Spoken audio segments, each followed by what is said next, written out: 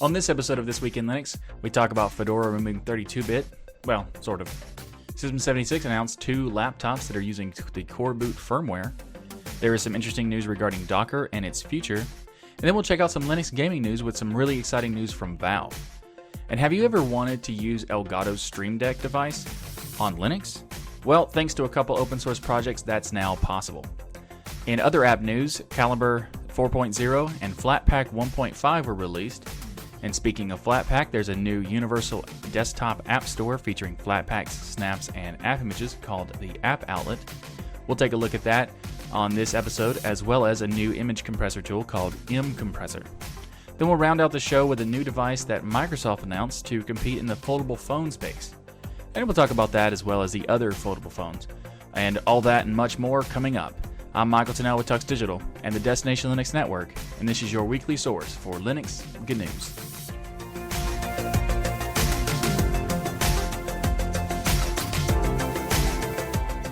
This episode of This Week in Linux is sponsored by DigitalOcean. DigitalOcean offers the simplest, most developer-friendly cloud platform. It's optimized to make managing and scaling apps easy with an intuitive API, multiple storage options, integrated firewalls, load balancers, and more. We love the DigitalOcean because they provide so many great options to utilize their servers for. Like, for example, they have their own marketplace where you can actually install apps really easily, very easily, in fact. And they also have 2,000 cloud-agnostic tutorials to help you stay up to date with the latest open-source software, languages, and frameworks. You can get all this, plus access to world-class customer support for as low as $5 per month. And you can get started on DigitalOcean for free with a one-month $50 credit by going to do.co/tux. That's do.co/tux. And you can get $50 credit for free for 1 month by going to do.co/tux. And thanks again to DigitalOcean for sponsoring This Week in Linux. Up first in the show this week, Fedora has announced they're going to be removing 32-bit from their support cycle. Now, we don't have to worry about getting pitchforks in this case because it's not remotely as like the same way that other distros in Ubuntu had wanted to do. Ubuntu wanted to do something that was a little too much, whereas Fedora is doing a more reasonable approach. So there was some people talking about how on Twitter, for example, there were some people saying that, why aren't people getting up in arms about Fedora removing 32-bit when they were so mad at Canonical and Ubuntu for doing it? And the reason is because they're doing it in a very, very different way. They say that Fedora is going to be removing the 32-bit ISO support through the at the end of the Fedora 30. So for Fedora 31 and beyond are going to be dropping 32-bit. So, for example, right now you have 32-bit available for Fedora 30, and they're going to have support for that until throughout its life cycle. So, roughly the end of May or June of 2020 is when they're going to be dropping 32-bit support entirely. But they're not dropping it entirely. They're dropping 32-bit support for the ISOs entirely. So they're not going to be pushing out Fedora 32-bit versions anymore. They will be keeping the 32-bit packages and libraries using the i686 packaging that they have done through stuff like it makes it possible to keep multilib, Wine, Steam, and all those things still working. So the reason why there's no up in arms against Fedora for doing this is mainly because they're not doing the thing that Canonical and Ubuntu announced. Because Ubuntu announced dropping 32-bit completely, including libraries that broke multilib, Wine, and Steam. So that's why people got up in arms, and they're not going to be dropping all 32-bit support, so that's great. If you'd like to learn more about this particular topic, I'll have a link to the Fedora Magazine post in the show notes below. Up next in the show, we got some great news from System76. They have announced that they're going to be releasing 2 laptops that are being powered by the Coreboot firmware to be an open source firmware-based laptops, which is fantastic. And these 2, they've actually already announced the Darter Pro previously to be able to do it. Now the Galago Pro is also going to be possible to do it. And they're going to be announcing the full, available to everyone. But it's not currently available right now in the terms of, being able to order it right now. You can pre-order and then it'll wait a little while, just a couple weeks or so, because they say that they'll be shipping in the last week of October. So it's not that much of a wait, but it is a couple week wait. The price for the Galago Pro will be $949. The Darter Pro will be $999. And System76 is quoted to say, our lightweight open source firmware gets users from boot screen to desktop 29% faster. And they're also removing unnecessary features from the firmware, such as network connectivity and execution environments, also decreases the potential for vulnerability, meaning users who upgrade to the new laptops will benefit from the increased security. Now, these laptops are also going to be having matte 1080p IPS displays. Intel's recently launched 10th generation Intel Core i series, like the i5 and the i7, specifically the i5 10210U and the i7 10510U. Just rolls off the tongue, doesn't it? Intel UHD graphics 620 graphics cards will be included. This is the onboard graphics. M.2 SATA SSD storage will be available, and up to 6 terabytes depending on which model you get. And they're also going to be having gigabit Ethernet, of course, wireless Wi-Fi through AC, which is great, 5.0 Bluetooth, USB Type-C support with a Thunderbolt 3 port. That'll be included with the Type-C, so that's pretty cool. They're also going to have like a multi-touch touchpad, SD card reader, and many other things. So there's a lot of stuff coming into it, and one of the things that I really like about it is that they will also come with the Intel Management Engine disabled by default for extra security. So that's great. System76 have also provided the source code for the Coreboot open source firmware that they're including in the Darter Pro and the Galago Pro on their GitHub account. So if you want to check out the repos for both the Darter Pro and the Galago Pro's way they're doing Coreboot, I'll have a link to the GitHub page for the source code in the show notes below. Up next in the show is some interesting news about Docker. ZDNet released an article saying that Docker's in deep trouble, and there's also some other websites saying that no, it's not. People are blowing out of proportion. Now, I don't know for sure, obviously, but it's an interesting topic because Docker is like the founder of the content of like containerization process in the industry, and has like kind of revolutionized stuff. But at the same time, they've done some unfortunate mistakes over the years and are currently still not making a profit. And that's kind of where the deep trouble thing is coming in, as well as a memo that was leaked basically by someone at Docker. And they've basically saying that they're trying to clarify things to the employees of Docker, and they're basically saying that they have financial issues, but they're not saying it exactly like that. So here's a quote from the memo. We have been engaging with investors to secure more financing to continue to execute on our strategy. I wanted to share a quick update on where we stand. We are currently in active negotiations with 2 investors and are working through final terms. We should be able to provide you a more complete update within the next couple of weeks. So the weird thing is that Docker's been around for 6 years now, and they're not making a profit yet. So the investors, like the venture capitalists that they have, which they do have some big ones like Goldman Sachs, Greylock Partners, ME, Cloud Ventures, and more. So like they have financing through these investors and these venture capitalists, but these people are going to only wait for so long, right? Because it's been 6 years, and what's interesting is that the current CEO is their 4th CEO that they've had in 6 years. That's a lot of turnover for a CEO to be. The previous CEO, Steve Singh, promised in May of 2019 that Docker would be cash flow positive by the end of this fiscal year. But it doesn't seem to be doing that, and it also seems like they don't really have a viable business plan. Another thing that's interesting is that there's talks about why this happened in these articles. And one of the things that was said is that this is in part because Docker had hoped that their containerization, their container orchestration software called Docker Swarm would be like the profit center. Then Kubernetes came along. And Kubernetes is basically taking over completely in that field. So Docker's, bet into it, and it didn't work out. So if you're not aware, Kubernetes is a container orchestration software created by Google. Now, Google doesn't technically control it anymore. They actually gave it to a foundation that was in part them founding it, or they're at least a part of it.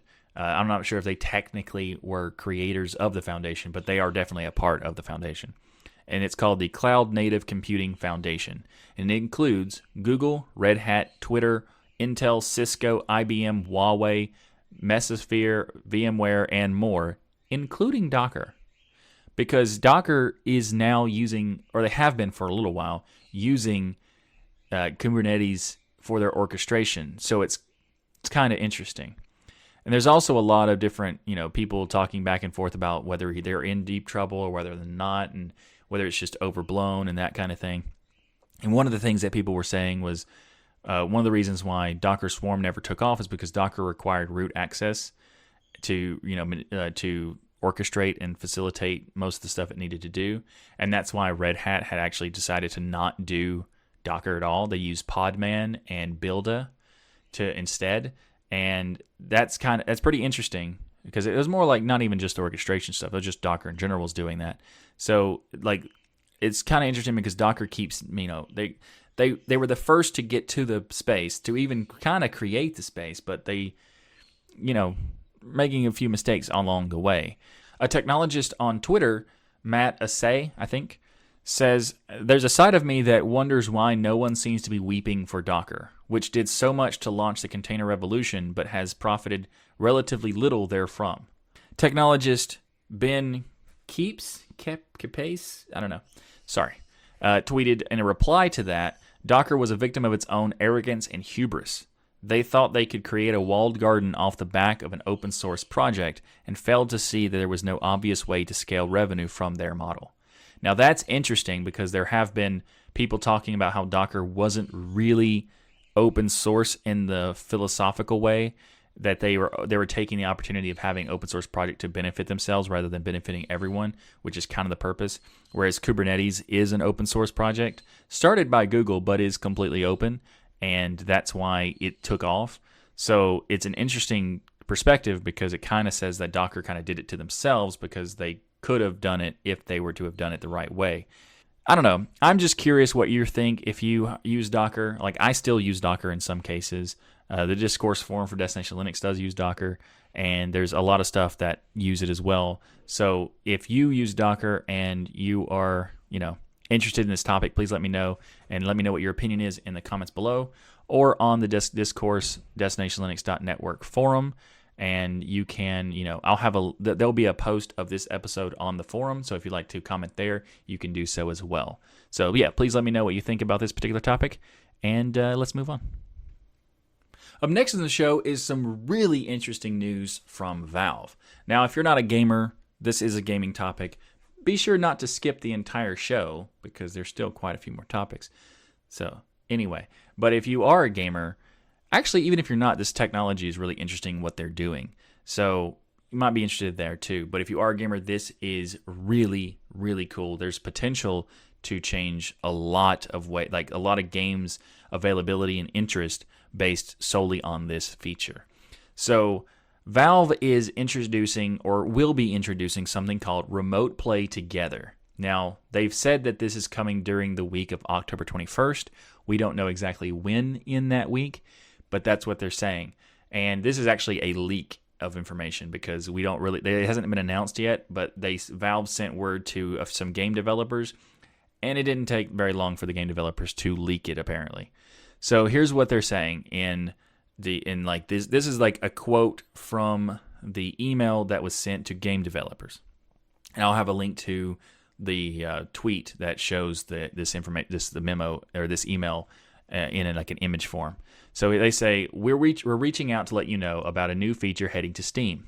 Your local multiplayer games will soon be improved with automatic support for remote play together on Steam. This is awesome. So it says, Remote Play Together is a new Steam feature that enables 2 or more players to enjoy local multiplayer games over the internet. We think this feature will be very valuable for customers and developers and are excited about the beta. We've provided a frequently asked questions at the bottom of this message, which we think addresses most questions and concerns. All local multiplayer, local co-op, and split-screen games will be automatically included in the Remote Play Together beta, which we plan to launch the week of October 21st. So this is awesome. So this makes it possible for you to play with friends in a co-op style or a local multiplayer style over the internet. Because there are some games that have local co-op and local multiplayer, but for some reason don't have online of either one of those. This makes it possible to actually still play them online with friends remotely, wherever they are, and just kind of bypass the restriction that the game had. So that is awesome, because there's actually a few games that I would want to play with people that it's like a co-op mode, but for some reason was local co-op only, and that's just ridiculous. I get it why they do it. It's because it's a lot easier to do local co-op than it is to do online co-op, but this changes a ton for everything. I'm trying to avoid the game changer pun, but it really is a game changer because of how much it can be, change the way that people look at certain games that they might want to buy. Because the local co-op versus online co-op would no longer be a problem depending on the type of game. And that is awesome. So I look forward to that for sure. Now there are other services that make it possible to do local multiplayer titles, like Parsec, for example. But they've had their own issues, and they're not built into Steam, and they have to have support for different platforms and all that stuff. Which I'm not sure if it has support for Linux or not, or Parsec, I mean. But that being built into Steam makes it possible to have cross-platform between Windows and PC and Linux users on your PC, so you can have you can play multiplayer games in a local co-op style, regardless. Essentially, is basically what they're saying. Now, we don't know for sure if this is coming to Linux, but knowing Valve, it probably is, because Valve does have a lot of interest in Linux. They helped create Proton. They've brought a lot of games to Linux. They've actually made it possible for the Linux gaming ecosystem to really exist and thrive, which it has. So I would be shocked if they didn't have support for it. They haven't confirmed that yet, but I would be shocked. Anyway, so when this was released, there was actually a reply from Twitter from one of the developers of Valve, says that they want to clarify something. It really is only for shared screen or split screen games. The tech is streaming your screen to your friend and capturing their input and sending it back to the game, so you're both playing the same game, basically, looking at the same thing. This is really interesting because it adds another factor to it. It means that only one person needs to own the game, and then you can invite others to join you. So, like most online co-ops, you both need to own the game. In this way, only one of you need to own the game, and then you could stream the inputs data back and forth. This is really interesting.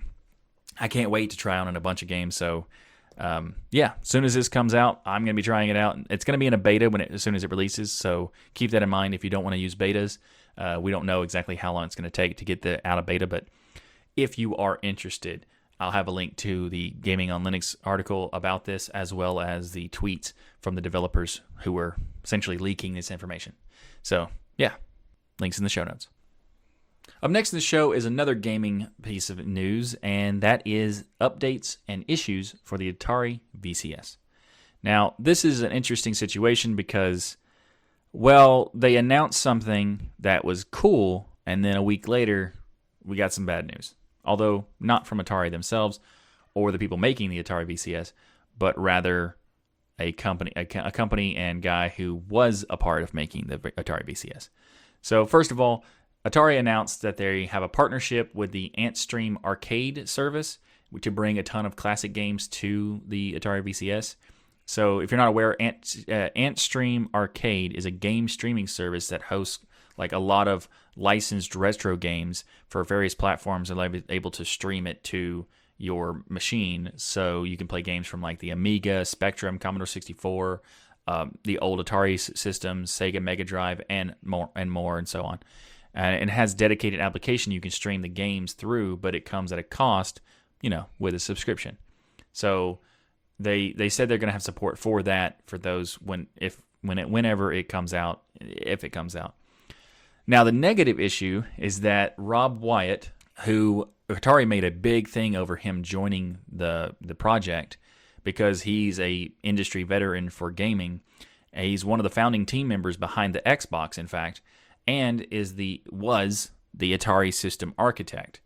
He has announced that he is quitting, and his citing for why is non-payment of invoices for at least 6 months. So Atari hasn't been paying the architect who's building the Atari VCS. So that doesn't sound very good. And then also Atari also put out their own update post on the same day. We don't know for exactly if they're doing it trying to bury the news, but it's odd that it's the same day. And it doesn't actually give us anything new about the hardware. It's just like, reiteration, buzzword stuff. That's pretty much what it was. And they also claim that they'll be able to show their own UI and store frameworks and apps and more on a VCS unit to a select group of press and partners later this fall. Whatever that exactly means, who that means, we don't know. They also said that they're still looking to do a retail launch of spring 2020. I want this to be true. I want the Atari VCS to become a thing because it's a Linux-based console. That's really cool. Because it's AMD based, that's also cool. It looks really nice. It looks like an old retro style Atari, and I think that's a really cool concept to have newer hardware in a retro style layout. And I think that it has a lot of potential to be a good piece of hardware. And I also want the people who backed it to, get something for what they put in to back it.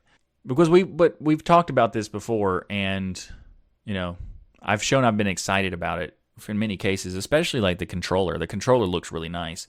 There was an actual situation where they went to a conference that they were supposedly going to be demonstrating stuff, but really they just had empty boxes. So I don't know. I want this to be successful. I want the Atari VCS to happen. I want it to be successful. I want it to have good hardware. I want it to have a good everything. But at the moment, I'm not holding my breath about it. But this is not good news for the architect of the system to no longer be the architect of the system. So best of luck to Atari, and please make something good. Please come through with your crowdfunding, because you did crowdfund it. Yeah, let's move on to the next topic. Before we continue, I'd like to take a brief moment to do a little bit of housekeeping segment. If you haven't heard, there's actually an audio feed, so if you want to listen to the podcast version while you're commuting or something like that, you can do so by going to tuxdigital.com/thisweekinlinux, and you'll find an RSS feed there. You can also just use any kind of podcast app and just search for it in the podcast directory on whatever app you use. I'm pretty sure that the show is on all of them. If not, if you do find a platform that the show is not on, please let me know, because I would like to fix that immediately. And if you're not aware, there is a segment index. And this is actually a term that I kind of created, but there's like bookmarks and chapters and other things that are also associated to that. But I call it a segment index because, well, that's just the first thing I thought of.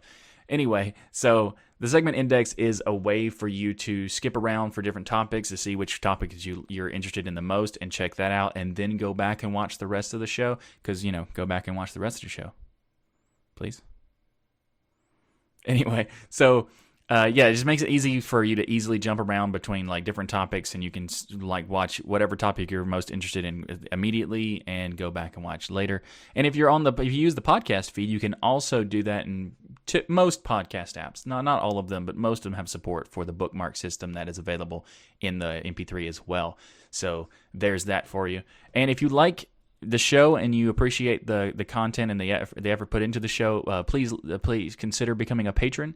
You can do so by going to tuxdigital.com/Patreon or tuxdigital.com/sponsors, and you could become a patron for as low as $1 a month on Patreon, or as low as $3 a month on sponsors, and you get a lot of rewards in addition to being helping the show be created and help me be able to take the time to spend as much ridiculous amount of time that I do on this show. It's anywhere between 20 to 40 hours on this show to make it every week, as well as the Destination Linux podcast. If you're not aware, I do that podcast as well, and you should check it out if you aren't aware, because it is a great podcast in addition to this podcast. Very different type of podcast, but still both quality podcasts, if I do say so myself. And anyway, if you'd like to contribute to the show, it would be very much appreciated and incredibly appreciated, because it makes it possible for me to do the show And all the patrons who are currently patrons, thank you very much for all the stuff that you're doing for me, help making it possible for this show to exist. And so if you'd like to become a patron, go to tuxedo.com/Patreon, tuxedo.com/sponsors to sign up. Also, if you would like to support the show without any cost to you, you can use our affiliate links by going to tuxedo.com/affiliates. That's where you can find links for Amazon, Private Internet Access, Humble Bundle, and many, many more by going to tuxedo.com/affiliates. And you can also get the Linux is Everywhere t-shirt. It's a shirt I made to celebrate the proliferation of Linux, and it actually has a design where Tux is blended into the background to convey the message that even if you aren't aware that Linux is there, it probably is. And you can get this in North America and in Europe shipping. And if you want to, you can go to tuxedo.com/Linux Everywhere. Or if you're in Europe, you can go to tuxedo.com/Linux Everywhere EU for shipping inside of Europe. And as I said, I also do the Destination Linux podcast. So if you'd like to check it out, you can go to destinationlinux.org to find out more about the show. And if you like, you can go to destinationlinux.network to find all the different shows and content on the network, as well as the Discourse forum. You can go to discourse.destinationlinux.network to sign up and become a part of the forum. And it's an awesome forum. Also not biased or anything at all. And if you'd like to become a part of that, you can do so by going to discourse.destinationlinux.network. And you can also consider joining the Mumble server, which, if you're not aware, Mumble server is kind of like Discord, where you have a voice chat. I'm on there, most days. If you'd like to come have a chat with me, feel free to go to mumble.destinationlinux.network. Now let's get back to the show. Up next in the show, have you ever wanted to use the Stream Deck from Elgato? This is a device that allows you to have a set of macros and commands and shortcuts and stuff like that in this device, but it also has it based on these individual buttons that you hit these buttons and they will perform whatever task you tell them to perform. Now, the really cool thing about them is that each button is also an LCD screen, so you can change what the image on the button is, and you can actually have like a profile set up or whatever that you can switch to what those images are whenever you need to.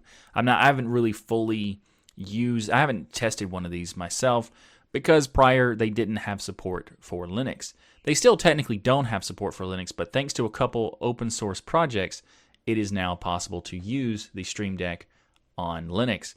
Now, first of all, we have a project from it's called the Python Elgato Stream Deck Library. It's an open source Python 3 library to control an Elgato Stream Deck directly without the official software. And it allows you to, basically they built it to make it possible for people to make GUIs or applications that utilize this library to manipulate the Stream Deck without having to use the official software, which of course is only Windows. Maybe it's Mac, I don't know. If you want to get a Stream Deck, it does look a pretty cool piece of hardware and pretty cool. The idea itself is cool. If it does work on Linux thanks to these projects, I think that's really awesome. I actually had to, when I thought about getting one of those, but because it didn't have support, I went and got this keyboard that's just kind of ridiculous, where it has like no labels on the keyboard. If you're listening to the podcast version, I showed what the keyboard I use looks like, and it's just basically like it's a small keyboard, but it has like 48 keys, and every key is blank because it's just basic keys, no LCDs, of course. So I didn't customize it, and because I use it for different purposes, I don't want to put labels on them because they'll be relevant and sometimes wouldn't be. So I just have to remember what they are and what profile I'm currently on. It is a lot. So the idea of this Stream Deck thing is pretty cool, especially because it has all those LCD screens in it. So thankfully, that library was built, and another thing that was built that's really cool. And that project is the Stream Deck _UI project. So this is a GUI based on Qt that allows you to have customizations to basically just allows you to use the Stream Deck library that was created through Python with that other project and be able to do it in a GUI, so you can customize the text of what says it, the image that's displayed, the command that it does, the shortcut that it outputs, because you can actually make it where you hit the button and it just puts out an output. What? It puts out a shortcut. So instead of doing a command, which you can do, you can also just tell it to do a shortcut that you've already assigned to another application that you're already on. And like, for example, if you have OBS running, you can assign shortcuts to basically anything in OBS. And then you could have one of those buttons activate that particular shortcut that you assigned to the OBS scene or whatever. So that is a really, really cool concept. And I kind of wish now that I had a Stream Deck so I could test this out. But this is really cool, and this has a support for a lot of cool features. So, for example, it enables the usage of all the Stream Deck devices on Linux without needing to code anything, and it supports the mini version, the extra large version, and the regular version. It also supports enabling and connecting multiple Stream Deck devices on one computer, so it has a multi-device function.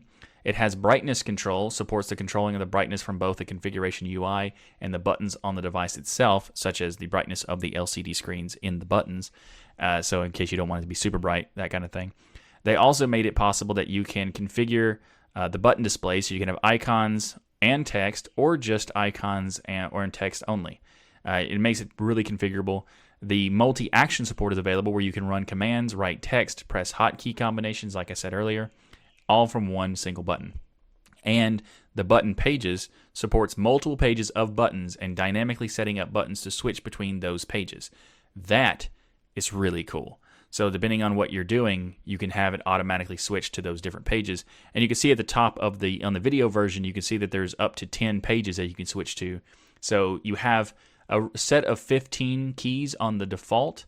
So you have 3 rows of 5 buttons on each thing. That's the official. And that's not the mini has, I think, 6 buttons, and then there's the 15 buttons, and then I think there's like a 32 extra large version. But the 15 with those 10 pages, you now essentially have 150 buttons that you could click. That's really, really cool. So if you want to check that out, I hope this is a highly maintained thing, because it is kind of expensive to get a Stream Deck. Because a Stream Deck regular version is like $140, $130, something like that. I could be wrong on the exact amount, but it's somewhere around that line. And but with this makes it possible to use it on Linux, I'm very, very tempted. If I didn't already have this, I'd definitely get it. But okay, I'm gonna try to convince myself I don't need it. I want it, but I don't. Okay, just continue with the show, Michael. Okay, let's do that. It also has the ability to auto reconnect. So if it disconnects, it'll automatically gracefully reconnect in case the device is unplugged and replugged in, that kind of thing. And it has support for saving and restoring Stream Deck configurations. So this is really cool, and I wish I could justify buying it. But if you don't have something already and you're interested in doing some kind of Stream Deck stuff, this could be really cool to check out. So yeah, the Stream Deck _UI project from on GitHub is available with a link in the show notes below. Up next in the show is some great news, for more application news, and that is Calibre 4.0 has been released. It's been in their blog post, it says it's been 2 years since Calibre 3.0, and then they list all the stuff that's different. Now, this is true that Calibre 3.0 was 2 years ago, but the way they wrote it kind of makes it seem like, I've seen people saying that it's great that it's back finally, but Calibre is actually in active development, and even though it sounds like it isn't because the way they said it, they're referring to how long it's been between the major releases, so 3 to 4 or 3.x to 4.x, but there were actually 48 releases of the 3.x series in that 2-year period, so it's very much a very active developed project. So anyway, in this release, they're saying that they're making the Calibre content server even more capable, as well as migrating Calibre itself from Qt WebKit to Qt Web Engine, because the former, the Qt WebKit, is no longer maintained, which is true. The content server has gained the ability to edit metadata, add, remove books, and even convert books to and from all the formats that Calibre itself supports. This is very, very cool. And it's now a full-fledged interface to your Calibre libraries. They've actually done a complete rewrite of various parts of Calibre, such as the ebook viewer, PDF output, book details, and many more. So they also say that every attempt has been made to preserve features and functionality in a backwards compatible way, so that you will pretty much be able to just transition to the 4.0 series really quickly. And they also actually already released another version. So 4.0 was released, I think, a week ago, like this week, and then like 3 days later, 4.1 was released. And this shows the position, like gives you a bunch of different new features and some bug fixes and stuff. One of those features is making it possible to show the position in the book, like your position in the book, in the footer and header of the system, of the application, similar to how they could do it in Calibre 3 is now in Calibre 4, but also it's not even, like, because in the Calibre 3 it was just in the top left of the viewer. Now it's available in the footer and the header. So that's pretty cool. And if you are not aware of what Calibre is, it's essentially an ebook reader and an ebook library organizational tool. So if you read a lot of ebooks or want a nice way to organize your ebooks or have like PDF organization and that kind of thing, Calibre is a great option for that. And I'm really happy to see that they're upgrading the core functionality of it, because it's been a couple years for the main stuff to be updated, but they have been doing a lot of cool work over those years. So I think Calibre is a pretty cool application, and if you are interested in checking out an ebook reader, it's probably the best on the platform on Linux. It might be the best open source ebook reader in general, but yeah. So if you're interested in checking it out, I have a link to it in the show notes. Up next in the show is Flatpak 1.5 has been released, and there's a lot of new features in this release.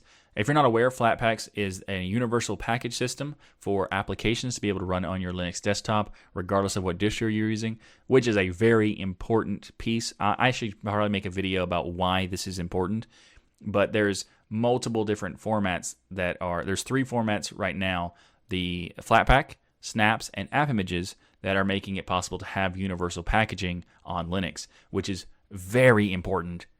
And I will make a video about why later. So, first of all, in this particular release for Flatpaks, they've added a new command. Flatpak mask allows pinning versions and avoiding auto downloads, which is pretty cool. So if you want to keep a particular version for some reason, I don't know why, but maybe you do. Maybe you have some issues prior, or like when you upgraded it was an issue. You can say, I just want to keep this version, and then the auto updates will stop until you allow it to go back. Then there's also ability to support self-updates and update monitoring in the Flatpak portal. They've also fixed some updates of exported services with dbus-broken. They've also done a lot of interesting things for the new config key default languages that allows additions to the system list instead of overwriting it. And they've also done support for images tagged with labels as well as annotations. They allow for generating a history for the images of the particular, like they support Dockers, for example. They support Docker MIME types in addition to the OCI MIME types now. And also, there's a lot of other features that are not really like huge features, that are just improvements, overall polishing, as well as some bug fixes and performance improvements and that kind of thing. So, if you're interested in checking out all of the list of I'll have a link to their GitHub, or I think, is it GitHub or GitLab? I don't remember. Maybe it's GitLab. But whatever. I'll have a link to the latest release of Flatpak 1.5 in the show notes below. Speaking of Flatpaks and universal formats, there's actually a universal desktop app store that's been announced, and this is called the App Outlet. Now, we actually talked about a website that was kind of the same thing, the Universal App Store. I don't remember exactly the website URL, but we talked about it in a previous episode, and the reason why I didn't bother to look up what the URL was is because it doesn't exist anymore. So, for some reason, you could still get the source code for the website if you wanted to relaunch it, I guess, but it lasted only a couple months or so I'm not really sure how much effort was put into it.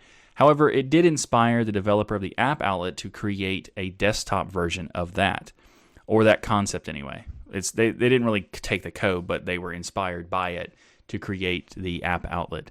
So the App Outlet is a universal application store, and it allows you to easily search and download applications that run on most Linux distributions through app images, Flatpaks, and snaps. So it's really interesting. I have tried it out. I have tried the app image version and the snap version. There's not a Flatpak version yet, but they said that they are working on one. And it's interesting because there's some issues with the app outlet, and I really like the fact that they are doing it and they're making this because it's a very interesting concept, and they are doing it in a universal way in itself. So like the store itself is universal because of the different formats that they're going to be supporting, because they already support snaps and app images, and I've actually tried both, but like I said, and I'm currently running the snap right now, and I've tried on another system I had app images on it, and it has a lot of cool features.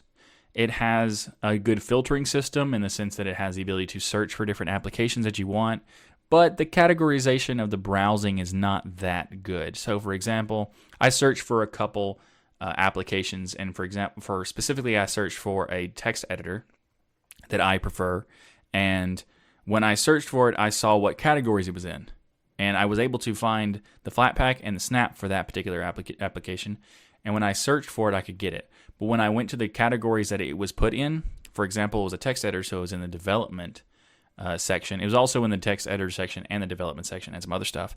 But I went to the text editor category and it was there. But I went to the development category that it was also associated to, and it wasn't there. So it's hit or miss in whether the organization still needs some work. They have a little bit of some redundancy in their categorization stuff and the organizational structure and how you filter things. And there's actually right now the ability to install directly from the app outlet is through Flatpak. So it's kind of interesting that the fact that it doesn't come as an app as a Flatpak. It only comes as a snap and app images, but it doesn't have the ability to install either one of those. So what happens right now, if you go to the snap section on the app outlet, or you find an application that has a snap version, it will send you a link to the Snap Store that you can get the install command there. It doesn't have direct install support yet. They are working on that, as well as somehow they're going to try to do the same thing with app images. I guess they're going to make it where you can just download the app image and put it somewhere.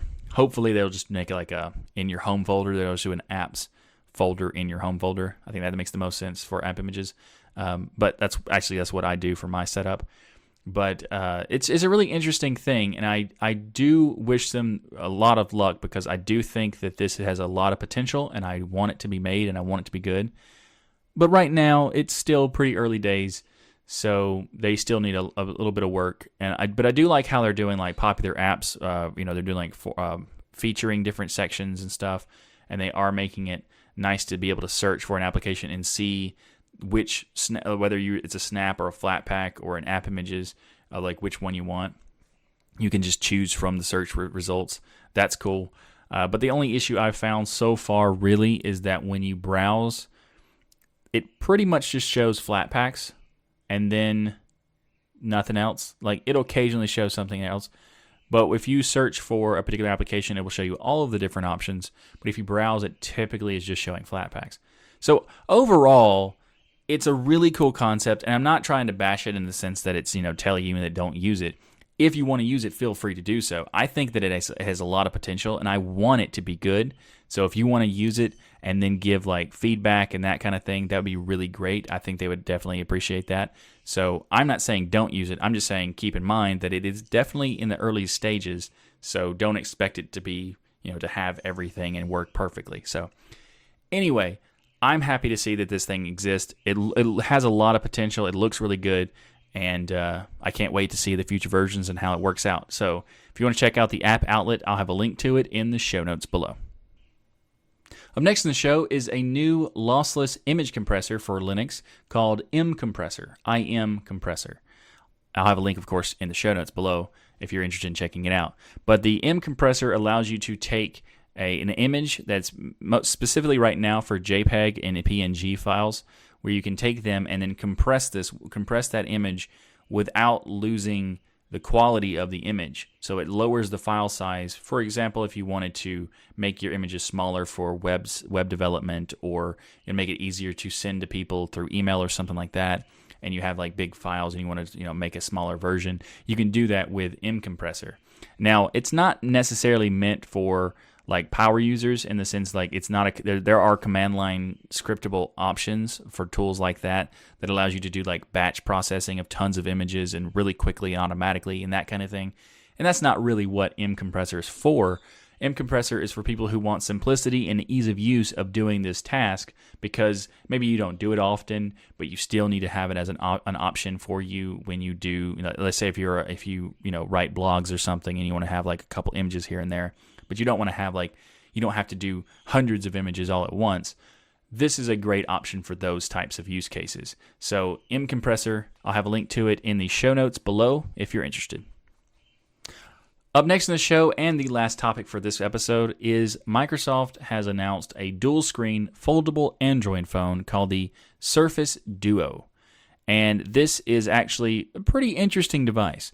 Now, I wanted to talk to you about it because I wanted to bring it up and we could have a conversation about the concept of a foldable phone and whether people are interested in about it. I'll have a link in the show notes for a discourse forum thread for the discourse.destinationlinux.network forum that we're going to talk about. I'll have a link in that about this particular topic because I think that foldable phones are interesting, but also kind of pointless. But maybe I could be wrong. Some people might like the idea of having like a tablet that you could fold and, etc. But it seems kind of pointless to me. However, I'm open to your ideas and to what your opinions are. So please follow the link in the show notes about to go to the forum, or if you just want to comment in the YouTube comments below, you can do that as well, or on BitChute if you use BitChute too. But anyway, so the interesting thing about this is that it has two 5.6-inch touchscreens. So when it actually folds out, it's actually like an 8.3-inch display, kind of like a small tablet.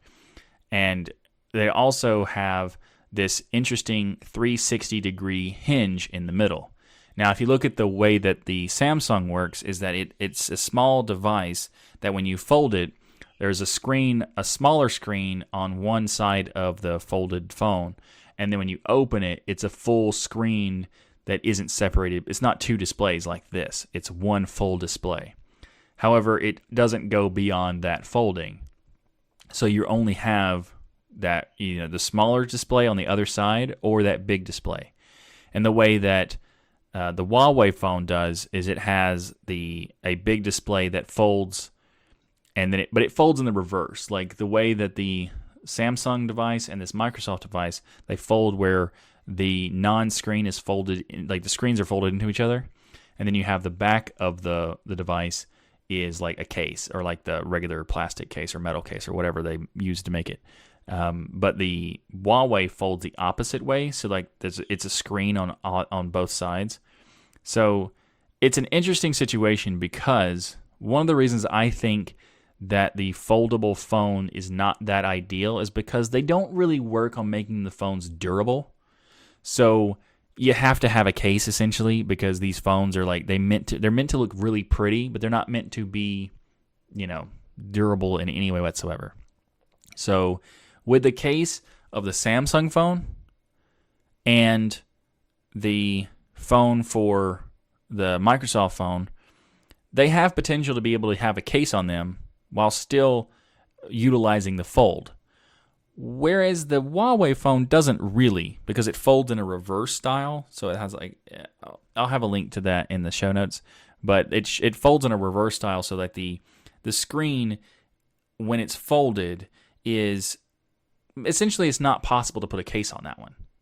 I guess there could be if you just wrap the case around it, but you'd have to have essentially two different cases on both displays or both sides of the display, and it'd be kind of weird.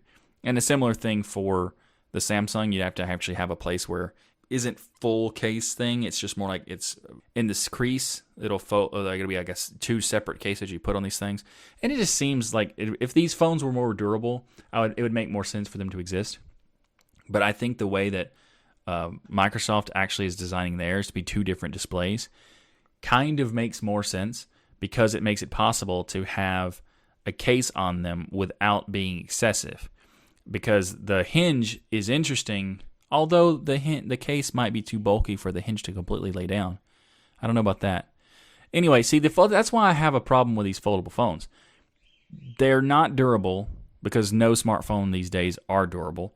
And it's just a weird design to me. I don't know. I don't really see the purpose of them when you could have a laptop or a tablet and accomplish the same thing. I get the whole not carrying as many devices around, but it's still a pretty bulky device. So, I don't know.